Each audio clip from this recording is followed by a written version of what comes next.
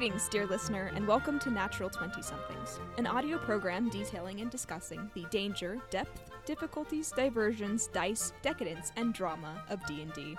We're ever so pleased you're here.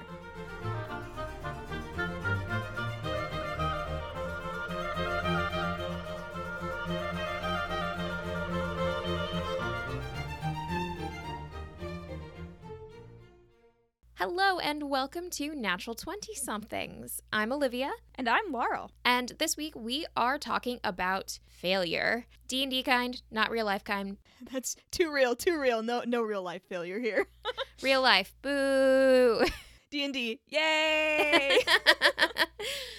We wanted to talk about this in particular because failure is built into the actual game itself, and it is absolutely crucial for how D&D runs and how we play it. So we wanted to figure out how to make it fun. So to start us off, we have an excerpt from the DM's workshop, and the article is called Dungeon Mastering 101, Falling Forward. Failing forward. Okay, so Failing Forward There you go. by the Archmage. They say, inherent to any system that involves random chance is the possibility of failure. It is no different in Dungeons & Dragons. Dungeon masters must frequently contend with situations where the player characters are unable to surmount the challenges before them. The best adventures are ones that let players fail, and which turn that failure into new opportunities. Failing Forward is about putting the narrative first, for good or bad. It assures that the actions of the characters always have meaning, and that the story is based on them. While not everything has to be prevented or caused by the characters, failing forward means that none of their own actions are inconsequential. So, with that beautiful sentiment, Laurel, what do you think makes failure frustrating as a player? This is such a great question, and also such a great article that I can't recommend Dungeon Masters read enough. Honestly, like reading it, I was like, oh my gosh. My eyes have been opened to the truth. Like, one of the things in this article that I found particularly interesting, which I will circle back to your question, this is part of the answer, I promise, is this idea of, like, why are you putting obstacles in front of your players if it doesn't matter what they decide to do in the end? Like, why is the door locked? Is it just to give them a problem to solve, or will there be an actual consequence for them choosing not to open the door, or failing to open the door, or opening the door in a different way? It's like, it is asking this question of, ultimately, what is the purpose of the decision to put an option to fail into the game at all? And I think for me as a player, I think there are two sides to failure, and they play into that. There's this idea of, like, failure is frustrating when I fail and it doesn't mean anything. Mm-hmm. Like, it's incredibly frustrating as a player to be like, well, you know, you rolled a 1, but who cares? Like, and it doesn't affect anything, and nothing changes, and the story proceeds as it is supposed to. It is likewise, on the other side of it, incredibly frustrating as a player to fail constantly and feel like you're not getting anywhere. So there's this really delicate line that you have to walk in between these two things of failures have consequences, and those consequences are meaningful, and you're not always going to fail. There is some sort of a safety blanket there. Like, I genuinely, walking that line is so challenging as a player and as a DM, but I think it goes both ways for me. It is frustrating as a player to fail when it doesn't mean anything, and it's frustrating to fail constantly because it means too much. That's interesting. I think, again, part of D&D built into the game itself is the option for failure. Nat 20s are automatic successes, Nat 1s are automatic failures. And I really jive with this idea of failing forward because, and like, not everybody will. Some people disagree. One of my very close friends really likes, like Nat 1 tables, and, it raises the stakes to have failure be a stopping point, a sort of like brick wall that you run into. That is a possibility. I don't tend to jive with that quite as much because, again, I think it's all about where are you getting enjoyment out of the game. For me, it's the game as a narrative that I can play in. But it's also like, I like failing forward because it means that there's more than one solution to the problem. That has made me think of this idea of, like, there are different kinds of failure where there is narrative failure and there is like mechanical failure, where mechanical failure to me is like if you break your thieves' tools opening the chests, you know, like, what are your other options? You can smash the chest, you can blow the chest up, but, like, you know, like, there are a limited number of routes you can take to open a chest or unlock a door or get over a wall. Like, if you fail to climb the wall, that's that. You're not getting over the wall. And that to me is like mechanical failure. And that to me as a player feels like a roadblock. It's like, I couldn't solve this simple task. Now I can't get into the place I need to get into. That's okay, bye. Like, I guess I'll just walk away from this building or wherever I am because I don't see a way around that beyond the simple. Whereas, like, narrative failure, where, you know, you have been placed in a situation of, like, diplomacy or combat or what have you, where your character's decisions or your character's success at a, like, you know, putting the Indiana Jones thing on the altar or, you know, collecting all of the shards of some magical sword, your ability to do that in a tense situation does affect the narrative, and failure in that moment doesn't feel like I failed to solve a very simple problem. It's like, ah, dang, we just didn't succeed today. I'm very excited to see where this narrative takes me. Right. And I think that is where it's like, I'm very comfortable with failure in a narrative sense, and I get very frustrated with failure in a mechanical sense. Like, my character should be able to open the fucking door if it doesn't matter if the door is locked or not, you know, but, like, my character being able to succeed or fail at, like, saving a person's life, that has really high stakes and really high impact, where the door does not. And also, I think a lot of it has to do with, you know, like telegraphing as a DM, because, you know, sometimes you have to get over that wall somehow in order to move the story forward, or you think that's what has to happen in order to move the story forward. And I think a good DM will, like, help present other solutions, which I think is kind of interesting. I think also thinking about that too, I remember reading in the DM's guide that all good DMs should plan like 2 or 3 solutions to any problem that they present the players. And obviously your players are going to find very unique and interesting ways around those problems that you would not have anticipated. I think what makes D&D different from, you know, reading a fantasy novel or what have you is the fact that there is more than one solution to certain problems. So there's more than one outcome that can happen that then affects the narrative, which I think is what makes it interesting. And I think that's what I like about failing forward. No, I agree completely. And I think that to that point, if your player characters have to get into somewhere in order for the plot to progress or what have you, just let them get in however they're gonna get in. You know, like, I don't see it's the question of, like, why is the door locked? You know, like, what does this present to the characters? If it's just a problem to solve and then they fail to solve it, but your plot is relying on them being able to get in that door a certain way, don't lock it. Or make it really easy to unlock. Like, I think that that's something that, like, is difficult to balance, and I think it depends on the DM too. You know, there are DMs who it's like super hardcore, every decision you make matters, like, from the color of your familiar to, like, what you wear, and, like, you know, you have to make these really specific decisions. I had a DM who we had to roll for everything. Every sentence that came out of our mouth, we had to roll a persuasion check, and if we rolled low, we were not going to get information out of this person, even if they had been talking to us up to that point. And that is, like,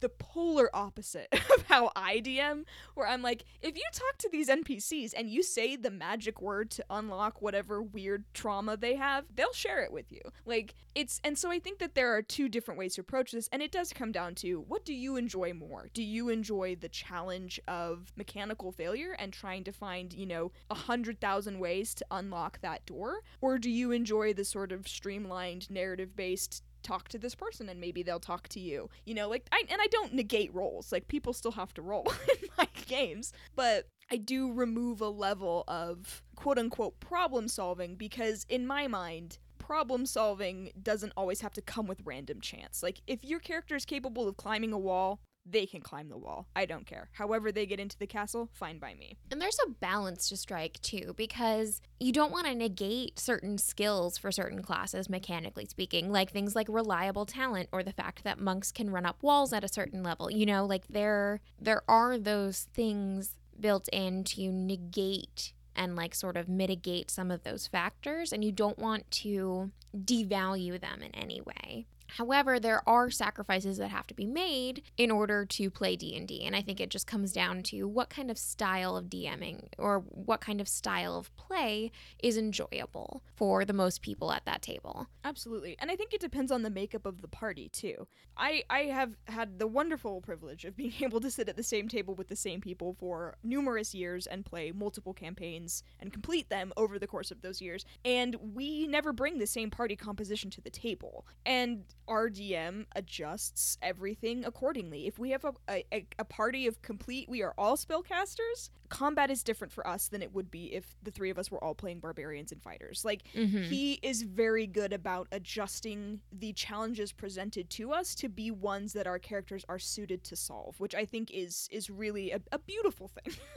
And I appreciate it endlessly. What this all boils down to for me is the feeling of agency that players have in this game. And I specifically say players because the dice make decisions for the characters, and the characters don't necessarily have agency in those decisions. That's what makes it fun for me. But again, like, I still like feeling that agency as a player. Absolutely. I have described my DMing style, and I think generally how I also play as a player at most of my tables as well, is this idea of I grant what I hope to my players feels like 100% complete agency within the narrative, and in exchange for doing that, they agree to honor the world and the story that I have set forward for them. Like, this is a sense of, you know, you can choose to do whatever you want, and I will let you do whatever you want, but if I put something in front of you that is so clearly like a plot hook for your character, and you say fuck that and turn around and walk into a different country, like, that's kind of shitty to do that to a DM. And I think that, you know, there are people who would disagree with me on that and be like, nah, the player is king. I'm like, yeah, sure, and I will adjust my campaign accordingly to do what these players want it to do, but it's like, your character is an agent in this story, and I'm going to give them a reason to want to stay, and you as a person and a player agree to follow and honor whatever that is. And that's something that, like, the players and the characters have given me. I'm not, like, making it up for them. And I, as a player at your table, find it very rewarding. I'm so glad. Which is really nice. But I also know you and I have very, very similar ideas on, like, what we like about story and what enjoyment we get out of the game. And also, you raised me at your table, so. I did. I have groomed you to be exactly the kind of player that jives with what I do as a DM. But I think, you know, what you were saying leads really nicely into sort of the next question that we have laid out, which is what makes failure frightening as a DM? Yeah, absolutely. I think for me as a DM, there are moments or things that I am like, okay, you know, here is X, Y, or Z thing that absolutely has to happen. These people need to go here or meet this person or achieve X, Y, or Z. And then I'm like, okay, roll for it. And then they roll bad and I'm like, oh shit. What do I do now? Like, I have to honor this role, but I need to get this information into their hands, or I absolutely have to have them ask this question. And I think that's the thing, is it's this, like, the thing that makes failure so scary is that it happens when you're not anticipating that it will happen, and then you have to very quickly reroute or, like, redesign or get this information to your players in another way that feels like you are honoring the dice roll and also their decisions. And I think it comes down to player agency as well. One of the best pieces of DM advice I've heard is from Brian Murphy. He DMs NADPOD, is on D20, all that good jazz. But he makes a point to say, if something has to happen in the narrative, don't leave it up to a dice roll. Yeah, absolutely. But in that, there is that balance. Again, like we're talking about player agency, the whole point of playing a game is to create these new and interesting stories that multiple people have a part in, and that includes the dice. Otherwise, you're just reading a book. So again, it's striking that balance, and I think it all comes down to what you were saying too about this sort of like player contract that you have, whether that's explicit or implicit, with your DM, where they at some point you know their style and you know what they're offering you and what you can offer them in return, and it ends up being this really nice synergy if you get it, if you find that. But yeah, it's such a tricky balance, and I think it's really interesting. We have this episode titled Failure in D&D, but we're talking about the structure of the game more than anything else. I really, really vibe with the Brian Murphy quote, because I think that, like, it's true. If it has to happen, just have it happen. Like, there's no reason for it not to just work. But I think to that end, if what has to happen is, like, this player character has to die, or, like, this blah, blah, blah, blah over here has to do this, like, you can't make those decisions for your players. Like, if there is something that it's like, they have to have this information, or this specific event needs to go off in order to trigger them to continue to move forward, then yes. If what has to happen is a deliberate, like, roadblock, or you are removing your player's agency from them, I do not condone that. Like, at all. The players still need to feel in charge and like they are driving the narrative, because they are. And if they're not, if this story could happen without your party, it's not a campaign. Like, I cannot say that enough. I am gonna be a bitch about this for a second. If your player characters are not given enough reason and enough personal motivation to want to be a part of the narrative, if there is not something to keep them there, if the events of this campaign would happen the exact same way that they are going to happen with or without your players, you are not running a D&D campaign. Go write a book. That was rude, but I stand by it.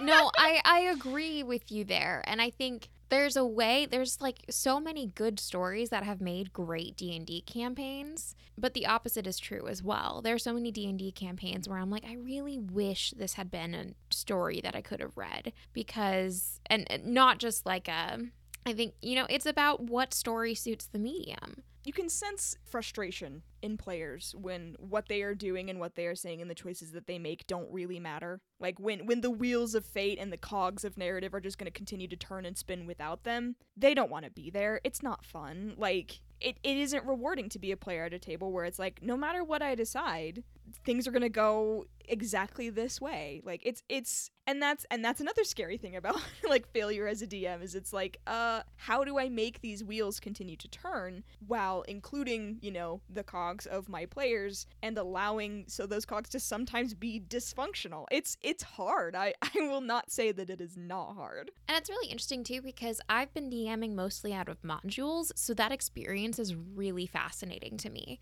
where it's like, okay, I want to keep honoring player agency because that is obviously what I need to do, but this is a pre-written story and certain things need to happen. But the thing is, the players know that we're playing a module, so there is some sort of regulation in that story as well, where, if you enter into a game like Curse of Strahd or Dragon Heist or whatever you're playing, there is this understanding of like, there is a narrative that is already laid out. We're going to discover it together. But, again, there is that social contract of like, hey, like, we're giving up a little bit of player agency for the sake of this story. Mm-hmm, absolutely. Using the modules is a great example of exactly what I was talking about, of this, like, you have 100% complete agency within this story, but there is a narrative and you agree to follow it. Like, a module is a great example of that. And I think to my point about like, if the events of this campaign are going to unwind exactly as they're going to unwind with or without the players, like, you could look at a module and be like, well, what about this? It's like the events in the module don't start until the players get there. Exactly. Waterdeep or Barovia or like Baldur's Gate stay static until you put players in there and let them start knocking dominoes over. Like, that's how it works. If your campaign is like, Joe Schmo the rogue over here is just gonna go do his thing while the party does something completely different, and what Joe Schmo is doing is more important than what the party's doing, wrong. Don't do that. We're playing D&D to play main characters, in oh, many absolutely. ways. Yeah, if I'm not the coolest person here, let me do cool things. Let me be hot. I just want to be hot and do cool things. That's all. Is that so much to ask? Oh, man. So how would you quantify, like, how do we make use of this idea of failing forward? I think what we read out earlier has a really good way of explaining that, where like every decision that the players make is meaningful in some way. And I think that meaning can be different. I think it can be something as simple as it's really funny. You know, if somebody rolls a crit fail in a certain situation, you can make it really funny. And that can be its whole purpose. That's okay. Humor can be a reason in and of itself. Like, it doesn't have to be a big thing, but I think, you know, having multiple solutions or multiple ways of moving forward in the narrative already in your head as options to offer player characters if, you know, one of them doesn't work out is a great way of doing that. I think, you know, making things humorous is another great way of making failure meaningful and fun. I think it's about making failure fun. But the other thing too is having that failure echo. The narrative will change with each and every roll that is made. And I think failing forward is having fun with that narrative. I think for me, I very rarely have a set plan or a solution to any problem I put in front of my players. It is always like, here is a situation, here is a conflict or, you know, some problem to solve, and I have absolutely no plan in my mind of how they are going to solve it. And for me, that then leaves my mind open to however they do approach it. I am not butting up against my preconceived idea of how they needed to go about that or what the quote unquote best way to solve this problem would be. So I don't have to like erase that from my mind and then quickly reroute and like, oh no, my players are breaking my game. It's like, here is a giant slug. It's in your way. Do something about it. Like, I genuinely, however you want to get rid of the slug, if you want to be its friend, if you want to pour salt on it, do what you gotta do. And I will then narrate that. And I think what comes out the other end sometimes is like, the players have no idea how much work my brain is doing to just kind of like like go down all of these different like when you get to the end of the campaign, you're like, wow, that couldn't have happened any other way. And it's like it could have happened 1,000 different ways. And it's so beautiful and I love that. And I think that that's like this quote from this article that is like, not everything has to be prevented or caused by the characters, but failing forward means that none of their own actions are inconsequential, is like exactly that. It is, the characters are driving the story. However they want to solve the problems, they solve the problems. And that has this ripple effect. I like the word that you used, echoes. Like, the failure or the success echoes throughout the rest of the campaign. And I think that, like, looking back down the railroad tracks, or, you know, like, you don't see the turns that get taken. You don't see those switches that get flipped to put you on a different route. But the higher up you go, the more you see this sort of, like,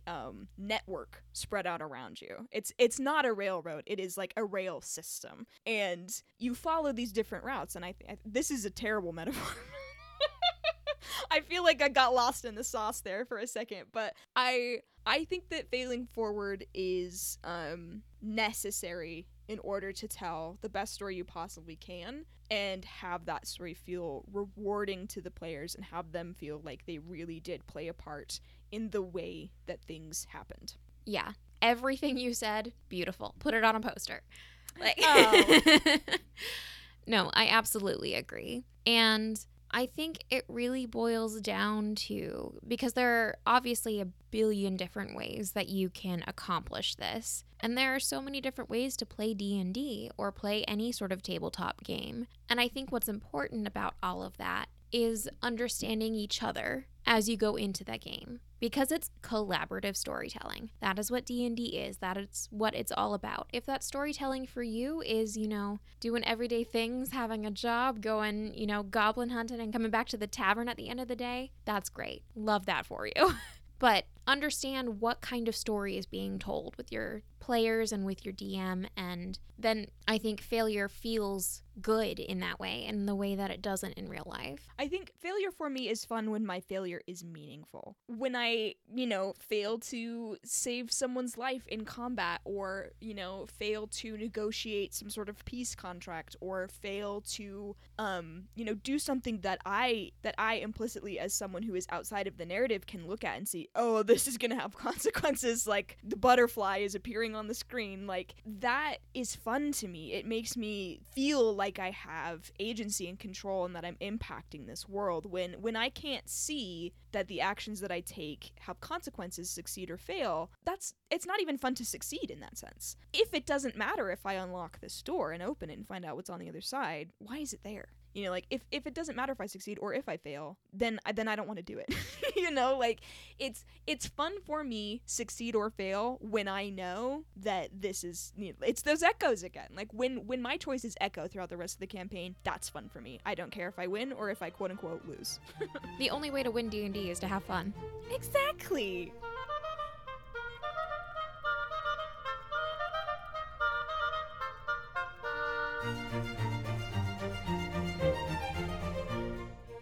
A cauldron of abilities more overpowered than divine smite. It's Witch's Homebrew. Okay, for Witch's Homebrew today, we have a homebrew background from D&D Wiki, the Cattle Rustler. So here is a description. You lived in the shadows, raiding farmers and shepherds in the dead of night. What made you choose this path of crime? Did you notice the abundance of unprotected livestock around you? Did you notice you had a certain knack for smuggling animals in the darkness? Cattle rustlers are stealthy and quiet. They operate unseen and unheard. For skill proficiencies, you get stealth and animal handling, which is so funny to me for some reason.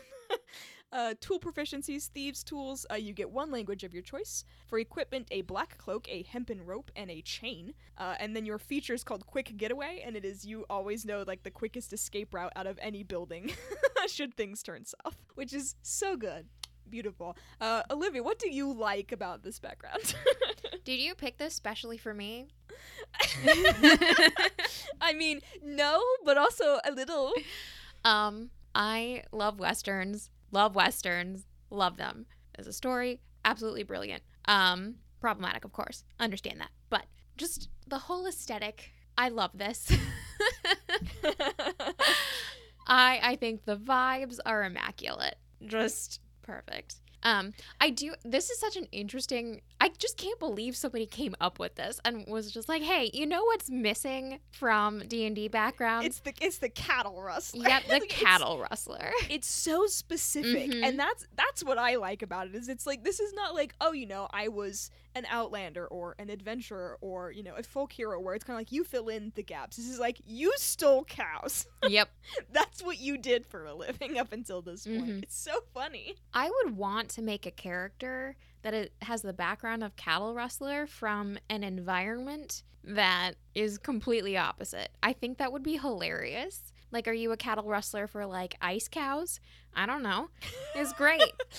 My brain went to, like, octopus farming for some reason. Like, I feel like octopuses, one would be octopi, would be hard to farm because they're too smart, but also hard to steal because they're too smart. Like, you put that sucker in a jar, it's just gonna get right out of there. But can you imagine a cattle rustler that's an octopus rustler that just has, like, a belt full of jars? They just capture octopi in them. Oh my God. And run around like that. Who came up with this and why? Like, I want to know. I want to meet the person behind this background, please. It's very good. Is there anything that you would add or adjust? I don't know, because I agree stealth and animal handling are the ones to do. I think it would be kind of nice to have a choice in a couple of them. Yeah, some options. And I honestly don't know how I feel about the balance of Quick Getaway, because, like, it's a little different than, like, the urchin background, where they have the ability to navigate through the city faster, like, slightly faster than other people. That makes sense to me, whereas, like, the Quick Getaway, like, that could end up being really unbalanced and really difficult for the DM to handle. Oh, for sure. It could be super powerful, or it could be, like, never useful. And that's the thing that's so fascinating to me about D&D and, like, balancing homebrew stuff. As someone who has homebrewed quite a lot of spells, spells and had them used against me to great effect. It is like, there is no accounting for player creativity. Like, the idea of the quick getaway in the right, or potentially depending on how you feel, wrong hands, like, it could be incredibly powerful. And I think that it would be interesting to see it in the hands of a bunch of different players in a bunch of different campaigns and see how it really does shake out, because it does feel like something that could be really useful in combat. Really useful in combat, really useful if you get captured, like all of this good stuff. Yeah, and and it just happens. That's the thing that I love about a feature, is it's like, this is just a fact for your character. Like, you are guaranteed to know the quickest escape route out of any building. Your DM cannot argue this fact.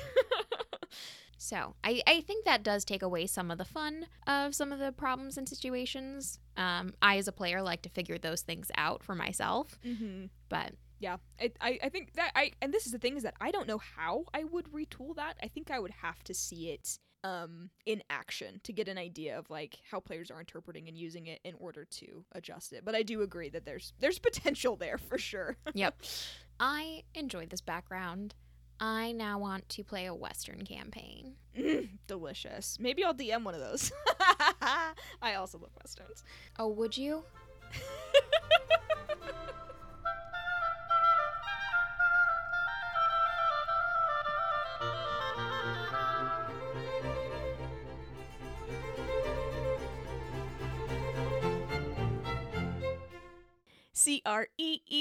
CREECHUR, creature, corner. I will now present the creature. I'm bringing it on a ring bearer pillow. Yes. that image is so visceral in my mind. I love it. I am a little boy who has been co-opted and a little scared, walking down the aisle bringing this black pudding on a pillow. It's so beautiful. It's really not. The description itself says, the black pudding is an ooze that resembles a bubbling heap of black goo. It's corrosive, it can squeeze through narrow spaces, it can spider climb, it can whack you with a pseudopod that destroys your armor. It splits into new puddings if you hit it with slashing damage. Is there anything a black pudding can't do? Black pudding description courtesy me. Yeah. About halfway through reading that, I was like, Laurel wrote this herself. Yes, I did. I like oozes, okay? So, Laurel, first impressions of the black pudding. I love a black pudding. I love an ooze, as stated. There's something about oozes that is just so fundamentally D&D to me that I can't help but love them. They're so disgustingly funny and stupid. It's like, what's the point of an ooze? It's just a big, like a gelatinous cube. Is there anything more wonderful than a gelatinous cube? Riddle me that. And I think the thing about the black pudding that cracks me up is like, it's called a black pudding. Yeah. Which is like, isn't it like an English dessert or something? A black pudding is a distinct, like, regional type of blood sausage in Great Britain and Ireland. So it's like, I think it's made from pork or beef blood with like fat. It's like the worst possible sausage you can imagine. And I think that like by naming this creature a black pudding, it's kind of like, oh, fun. Like it feels a little more it feels a lot less threatening than it actually is. Like this thing can hurt you really, really quite severely. And that's the thing about like my first impression of the black ooze that I love the most, is that it's like on the surface it's like, oh well, that's not a threat because it's called the black pudding, and then like 2 minutes later like your armor is disintegrated and you are dying and there's 800 oozes around you because all you have is a sword. Mm-hmm. You're just like, it's too good. It's too good. I mean, yes, to all of that, yes. Also, I just really like the idea of a non-sentient combatant. Yeah. Just fight, no brain, just fight. Right, exactly. It just exists. It's like if 50s Housewives came up with an enemy for you. Like, you know what I mean?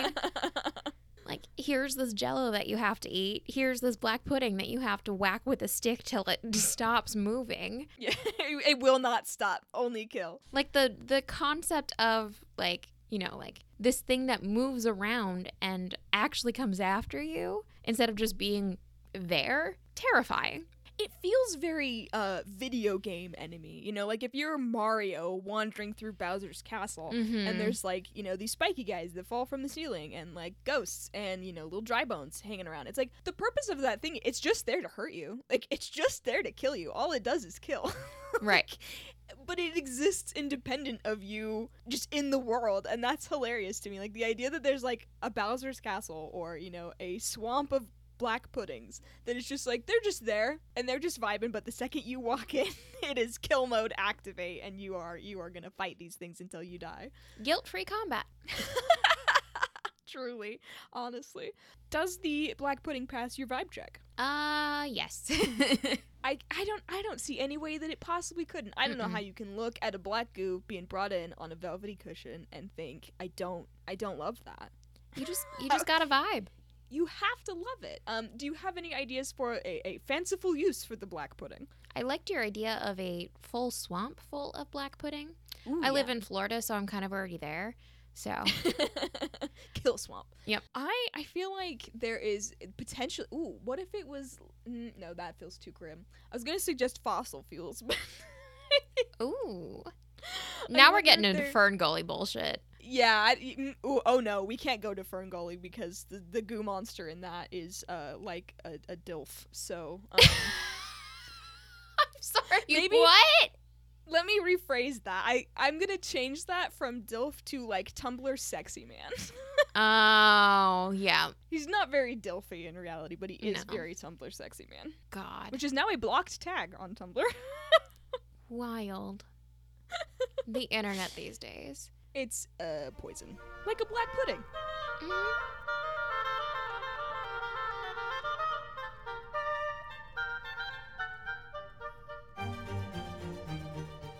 So inspiration. Laurel. Calling you up to the front of the classroom. Here I come with my little box of rocks from home. Bringing on the same ring bear pillow. Yeah, it's covered in black goo. For inspiration this week, I wanted to talk about just an absolutely wonderful conversation that I had with one of my players at my table for a campaign that I'm currently DMing. She messaged me and she was like, "Hey, I was chatting with one of the other players and I've been informed of all of this lore about the world that I didn't know, and like I want to make some changes to my character. Like I just feel like I didn't have like a grasp on things." And I was like, "Yeah, okay, totally good." And then we sat on the phone for like literally an hour and a half. Just like talking about the campaign and her character and the world and the lore, and like religion is a huge part of like this campaign. Like gods and goddesses feature quite heavily in it, and so we were talking about, you know, like her character's relationship to these gods and like what these gods are like, etc. And it was just like so rewarding to me that she felt like, "Hey, I want to make changes to my character to fit your campaign better. Can we chat about it?" And felt comfortable coming to me and talking to me about it. But then also like we had so much fun. Like I had such a great time talking to her on the phone, and it was just like I think we both left that conversation just being like, that was so fun. I love this game. I love D&D. And like it meant so much to me to have someone care enough about this world that I'd created and this like game that I'm running to want to engage with it in this like deeper, meaningful way. I loved it to bits. I will treasure that memory forever.